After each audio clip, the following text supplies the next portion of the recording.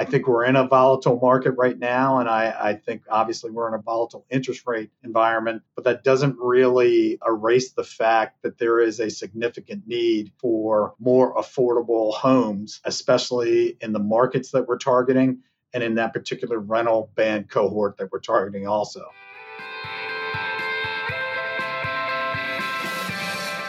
Hello and welcome to the REIT Report. I'm your host, Sarah Borgson-Keto. Before we get to our guest today, I wanted to let you know about NAREIT's upcoming REIT World Conference. More than 1,000 industry experts will be at the event, including investors, analysts, and REIT management teams. You'll have the chance to connect with them and to hear from our guest speakers, including former Federal Reserve Governor Randall Kroszner and San Francisco Mayor London Breed. REIT World will be on November 15th, 16th, and 17th in San Francisco, and I encourage you to register at REIT.com/REIT World. Now, onto the podcast. My guest today is Paul McDermott, President and CEO of Elm Communities, formerly known as WashREIT. Paul is here to talk about Elm's evolution and strategy as it focuses on the mid-market rental space. Paul, thanks for joining the podcast today. My pleasure, Sarah. Thank you. So can you start by describing the evolution that Elm's predecessor, WashREIT, took over the course of your leadership and the steps that it has taken to really reach the position it's in today? The company, I believe folks know, but the company was previously in 5 asset classes. And when I came on board, we were in the process of selling off medical office and had previously sold off industrial. That was really our first big shift. The first thing I did when I came on board was establish a research function. And the company had never had one in its history. And that's been a big part of our transformation and our future. We also took the opportunity to look at our operating model and culture. And we outsourced components of our operations and became a bit leaner and I would say more efficient. We tightened our culture and really focused on our execution and our collaboration. Our efforts really, as the management dug in deeper, was really to streamline our portfolio. We started messaging our intent to focus on multifamily around 2016. This is also the time that our research identified that mid-market price points would offer us a tremendous growth opportunity. And in 2019, we had a large acquisition of now called the Assembly portfolio, 7 communities that started tipping the balance towards value-oriented multifamily. In 2021, I think we really made our boldest move to date and sold off both our office and our retail portfolios, which allowed us to fully focus on multifamily. Since then, we've been working on changing our operating model, bringing management in-house so that we can provide more value for our residents and our shareholders. And that shift, of course, is what led us to this rebranding and repositioning exercise that the company is going through right now. Now, turning to housing affordability, what has your research highlighted about the mid-market segment that you're targeting and this concept of value living? And given the state of the economy, do you see this becoming even more important going forward? Our research highlights a few aspects of the mid-market segment. First, it's the deepest part of the demand curve. Households making between, let's say, $35,000 and $75,000 comprise over a third of total rental households in our targeted Sunbelt markets. Second, new product supply just simply is not affordable in the vast majority of these mid-market households. So yes, there's demand for new apartments, but not from the renter cohort that we're targeting. Like if I was to look in the Sunbelt markets that we're analyzing right now, the share of new product delivering since 2018 that's affordable to the households, let's say making $60,000, is 2% or less. And even if you were to increase that income to in markets such as Atlanta, let's say you take it from 60 to 70,000, the affordable share is in the low single digit. So while supply is indeed coming to the market, the vast majority of the product doesn't compete directly with the older vintages that we target of value living product. And that's why that's really the focus of our strategy. I'll stay with I'll stay with Atlanta, for example. Just 12% of the new product delivered over the past 5 years is priced below market median for the region. Conversely, high quality product that it's older vintage that offers, let's call quality services, priced below the market median is a very compelling offer in the market. And candidly, Sarah, we really just don't face the amount of competition that people would expect from new product because it's often priced hundreds of dollars more per month. So the disconnect between demand and supply really results in strong outperformance of older and more moderately priced vintages of assets versus the new product. If I was to look over, let's say the past year, the past 4 quarters, and I look at the 80s and 90s vintages, on average, I would say that for the 80s, it's about 100 basis points, and for the 90s, about 270 basis points better year over year effective rent growth than the regional averages within our southeastern target markets. This trend mirrors longer term outperformance in these older vintages, and that's why we continue to target that. And anybody that would like to look at that, we posted our strategy last year when we sold out of office, and I think we've tried to reinforce that throughout all of our origination and everything we've done to date as we've accumulated units in these target markets.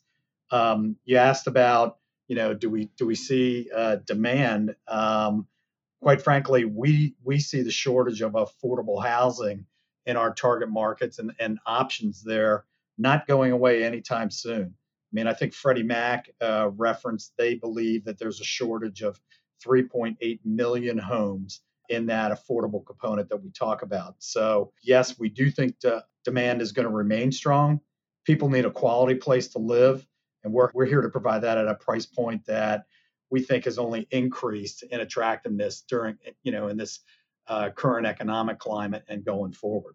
And you've already mentioned Atlanta. So what makes the Sun Belt particularly attractive for you, and what geographic balance are you ultimately seeking? For instance, would you look beyond the Sun Belt for other markets to consider? So we like the Sun Belt for a variety of reasons, and that can most easily be described by the positive economic feedback loop that exists there. They have nation-leading skilled labor in migration, and that's fueling the establishment, the growth, and the relocation of innovative industries that are looking for that skilled labor. The relationship between skilled labor and business development across industries really varies. You can be looking at someone in software development or electronic automotive manufacturing, and it's really created a dynamic economic ecosystem there, and the strong wage growth and the multiplier effects of mid-wage employment growth. So that ecosystem in these Sunbelt markets creates strong apartment demand and capacity for sustainable rent growth. Having, as we really only got into the Southeast in 2021, and having departed our traditional, District, Maryland, and Virginia markets, we now have 20% of our homes in the Sun Belt. And from there, we're going to continue to move in that direction. I think in terms of portfolio parity, we would be shooting in the near to midterm 40% of our portfolio being in the Sun Belt. And to answer your question, where else? We think the breadth of the Sun Belt market provides us plenty of great and diverse opportunities for investment for the foreseeable future. So that's going to continue to be our focus for now, Sarah. Great. And can you talk a little bit about how your new operating model and technology platform will function on a daily basis and what sort of benefits you expect to produce from those? We're really focused on improving what makes a difference now and what we can provide to, distinguish ourselves from a competitive basis. I think efficiency is critical on every dollar that we spend on our properties and our residents. We've prioritized efficiency when making operational decisions during our infrastructure transformation, and that can be from maximizing our operating margins to making sure we're doing everything we can with the resources we have to provide ease living for our residents. So what have we done so far? Our ongoing focus on revenue management through daily pricing strategies are achieving better rents than we actually underwrote when we bought these properties. And given that we already control all of our leasing and portfolio management in-house, onboarding the first set of communities has only strengthened our ability to manage leasing decisions by basically removing the middleman and providing a closer connection with community level teams. Second, we have recruited outstanding new talent, including key portfolio community managers, and we look forward to continuing to welcome the on-site community teams to our company as we onboard properties. I think we're just starting that process right now, Sarah, and that's going to continue in phases through next summer. Third, I believe we've really harnessed the power of the data as we implement our new and improved technology platform by providing access to data through our reorganized, streamlined infrastructure and technology platform. We've really reduced friction and improved our analytical capabilities. And I think we've also better positioned our company to execute on our mission of raising the bar for mid-market price points while growing profitably. I believe the significant changes that we've implemented have set us up to deliver growth. And while we're already seeing the benefits of our transformation, we really feel that the real payoff is still ahead of Wash REIT and its shareholders. Can you also talk about the ways that you're looking to elevate service for tenants and why you think that is an important area of focus? Sure. As an operator now, we really see a unique opportunity to be a differentiated provider of multifamily homes by delivering a superior value living experience. To us, this really starts with making the most of the capital that we're spending in our communities, meaning like customer service. That goes beyond just responding to resident inquiries or tickets, as we call them, but really trying to anticipate the needs of our residents and really empowering our on-site teams at our communities to add value with every interaction. I've talked about that we have research and we continually seek feedback from our residents. I think that is really giving us a lens into what our residents value, and we're trying to provide amenities that meet those needs. For example, we're already investing in smart home and building automation that's really having an impact and makes sense at mid-market price points. We've also just launched a partnership with Isuzu, which will ensure that on-time rent payments are reported to the credit bureaus. And we're really doing that to try to help our residents build resident credit scores. So we think that those are just two examples, but they're both winners in that mid-range price point. We're also focused on delivering industry-leading environmental performance for value-oriented communities. Great. And we've covered a lot of ground, but is there anything you'd like to add either about changes at Elme or the state of the larger multifamily market today? Well, I'd first say that, kind of as the oldest REIT in the country, our transformation has really been the culmination of a lot of hard work and dedication from our team at all levels. Very proud of my colleagues, how much they have done, how well they've adapted to the change this company has gone through for, over the last several years. But most importantly, kind of how enthusiastic they are about our future and really having a monoline focus on multifamily. The changes that we've made go much deeper than changing our name, changing our brand. We've revamped our technology, our forward operating platform, and I really feel like we have a clear strategy and mission meeting the needs of the deepest cohorts we're expecting to deliver the strongest growth we've had in 20 years. I mean, that, as I said earlier, that mid-market renter is really the deepest part of the demand curve, and we only see that curve growing.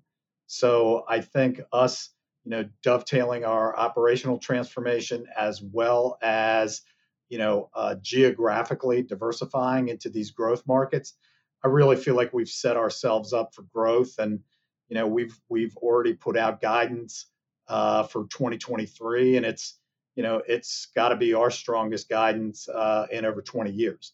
So I really look forward to the future. and the growth that we're going to be putting out there for our shareholders. I think we're in a volatile market right now, and I think obviously we're in a volatile interest rate environment, but that doesn't really erase the fact that there is a significant need for more affordable homes, especially in the markets that we're targeting and in that particular rental band cohort that we're targeting also. So we will adapt with the environment like other companies, but I'm very comfortable that we're very focused on a certain price point. And I think we're going to be efficient and really raise the standard of that value add living component in the multifamily space, Sarah. Well, thank you so much for your time today. Thank you, Sarah, and I greatly appreciate you giving us the opportunity to talk about Elm Communities. And to our listeners, if you enjoyed today's podcast, please subscribe or leave a review on your favorite podcast platform.